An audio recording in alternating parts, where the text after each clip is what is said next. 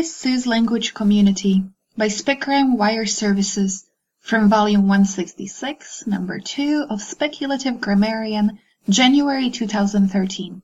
Graduate student Simon Tix of University of Minnesota Department of Linguistics is suing a white Hmong village in northern Thailand for failing to provide the evidence needed for his dissertation project. Tix's claim makes the following argument. Under Title IX, equal opportunity must be extended to any university student regardless of gender or subject of study.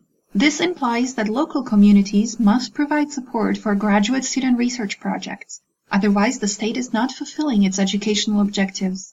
Furthermore, since there is a sizable population of white Hmong in several U.S. states, including particularly Minnesota, white Hmong are obligated to help him complete his dissertation, no matter what country's jurisdiction they happen to be residing in.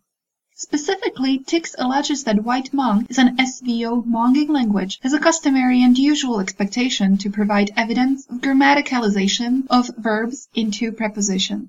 However, the village in which Tix conducted his fieldwork has a large population of Lahu speakers, and the white Hmong have, under the influence of Lahu, adopted verb final syntax and postpositions.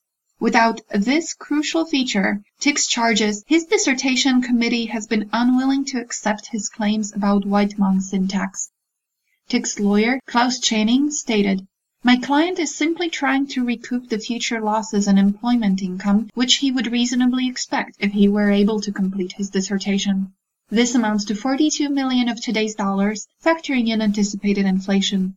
U.S. Federal Court Judge Anna Fora ruled that Tix's suit is legitimate and has referred it to the International Court of Justice in The Hague.